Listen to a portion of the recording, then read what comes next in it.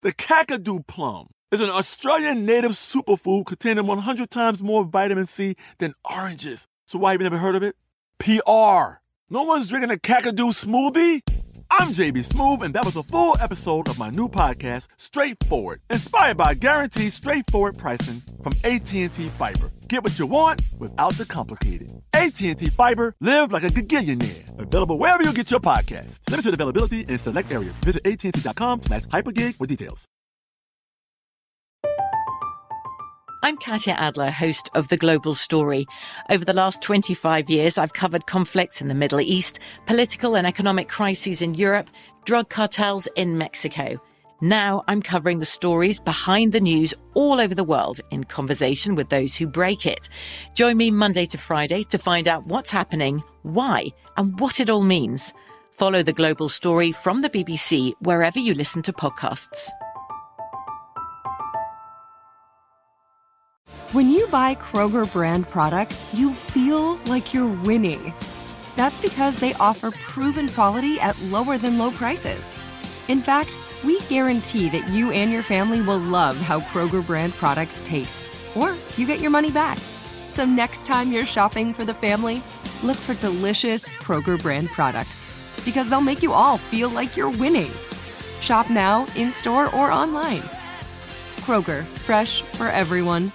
Xumo Play is your destination for endless entertainment. With a diverse lineup of 350-plus live channels, movies, and full TV series, you'll easily find something to watch right away. And the best part? It's all free. Love music? Get lost in the 90s with iHeart 90s, dance away with hip-hop beats, and more on the iHeartRadio music channels. No logins, no signups, no accounts, no hassle. So what are you waiting for? Start streaming at play.xumo.com or download from the app and Google Play stores today. All you can stream with Xumo Play.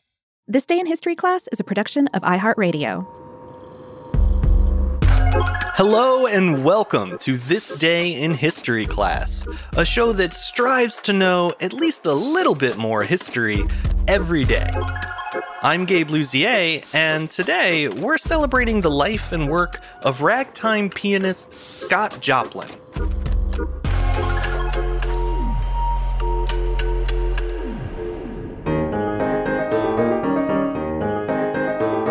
The day was September 18th, 1899. Musician Scott Joplin was granted the copyright for a song he wrote called The Maple Leaf Rag. It quickly became one of the most famous and influential pieces of the ragtime era, and a steady source of income for Joplin for the rest of his life.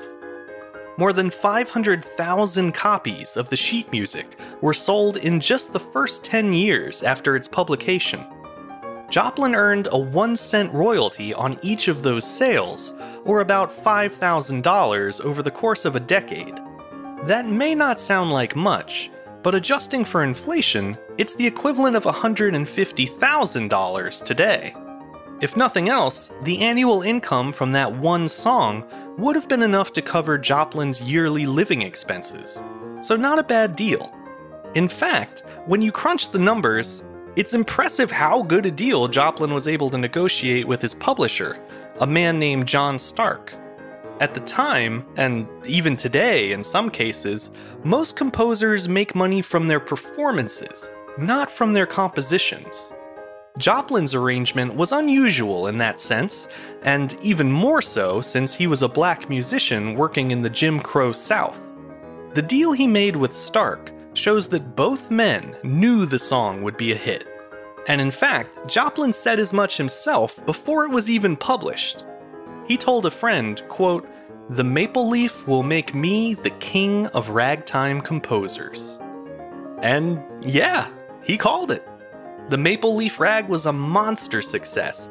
It launched a ragtime craze across the country. Suddenly, composers were churning out hundreds of rags that imitated its sound, eager to capture even a fraction of Joplin's success. To be clear though, Joplin didn't invent ragtime. There were plenty of other composers writing that style of music in the 1890s. But Joplin brought a level of imagination and complexity to his rags that was new for the genre. Ragtime music grew out of minstrel shows and was characterized by its syncopated or offbeat, ragged rhythms. In the late 19th and early 20th centuries, you could hear it being played by black musicians throughout the Midwest, but it wasn't taken seriously anywhere else. Joplin was convinced that ragtime could have wider appeal if treated more thoughtfully, and the Maple Leaf Rag was his proof of concept. It was also the product of his life experience up to that point, both on the stage and off. Joplin was born near Marshall, Texas, probably in 1867 or so. He and his parents lived a difficult life there, but since his father played violin and his mother the banjo, their house was always full of music. Eventually, the Joplins moved to Texarkana, where Scott's mother found work cleaning houses.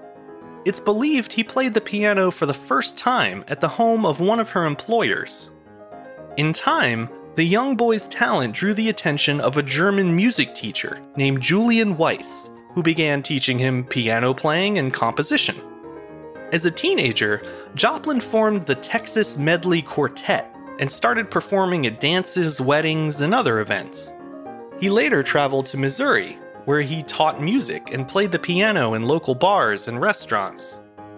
Eventually, his friends convinced him to study music at George R. Smith College in Sedalia, Missouri. It was here that Joplin set to work on adapting the tricky, syncopated rhythms of popular rag into formal musical notation. In the meantime, he continued performing at local venues, including a short-lived social club called the Maple Leaf. While never confirmed, it's believed Joplin named his most famous composition as a tribute to the club where he first performed the piece. After taking ragtime mainstream with the Maple Leaf, Joplin struggled to repeat his early success. He wrote more than 40 other rags in his lifetime, including the now classic piece The Entertainer, as well as dozens of other piano songs and 2 operas, but none of them were hits. In 1917, Joplin passed away from paralytic dementia, a complication of syphilis. He was 49. According to his loved ones, Joplin often said that he would never be appreciated until after he was dead. The composer was ultimately proven right, but it did take some time. Most of the world moved on from ragtime in the 1920s as other new styles of music made their debut, but the Maple Leaf Rag and some of Joplin's other songs showed surprising resilience despite the changing times. By the early 1970s, renewed interest had set the stage for a ragtime revival. Pianists who had rediscovered Joplin's work started adding songs like The Entertainer and the Maple Leaf Rag to their set lists. A new recording of Joplin's catalog sold over 1 million copies, and in 1973, his music gained a new life as the soundtrack for the classic movie The Sting, starring Paul Newman and Robert Redford. Although he didn't get to enjoy the full fruits of his labor, Joplin's prophecy about posthumous appreciation was fulfilled in 1976 when he was awarded a Pulitzer Prize for his contributions to American music. At long last, ragtime was being taken seriously, just as Joplin had always wanted. I'm Gabe Luzier, and hopefully you now know a little more about history today than you did yesterday. And if you have any comments or suggestions, feel free to send them to me at thisday@iheartmedia.com. Thanks to Chandler Mays for producing the show, and thank you for listening. I'll see you back here again tomorrow for another day in history class.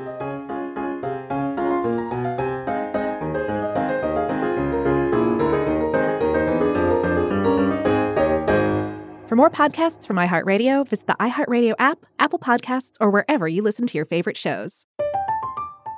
I'm Katya Adler, host of The Global Story. Over the last 25 years, I've covered conflicts in the Middle East, political and economic crises in Europe, drug cartels in Mexico. Now I'm covering the stories behind the news all over the world in conversation with those who break it. Join me Monday to Friday to find out what's happening, why, and what it all means. Follow The Global Story from the BBC wherever you listen to podcasts.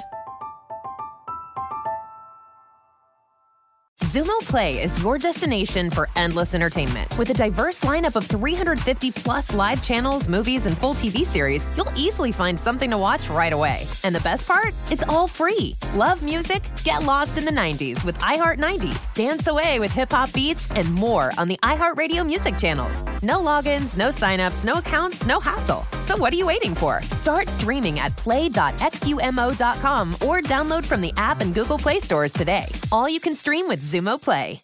Xfinity has free premium networks for everyone this month, no matter what kind of entertainment you love. Addicted to true crime? Catch killer cases and more spine-tingling shows on A&E Crime Central. Crave adventure? Explore Asian action movies on Hi-Ya. Searching for something extreme? Check out skating, snowboarding, and more on Fuel TV Plus, the global home of action sports. And find crowd-pleasing bops on iHeartRadio's Hit Nation playlist. There's new free shows and movies to love every week. Say free this week in your Xfinity voice remote.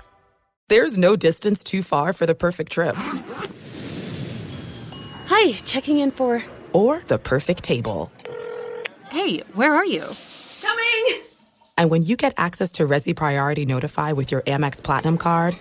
Hey, this looks amazing. I'm so glad you made it. And travel benefits at fine hotels and resorts booked through Amex Travel, it's worth the trip. That's the powerful backing of American Express. Terms apply. Learn more at americanexpress.com/withAmex.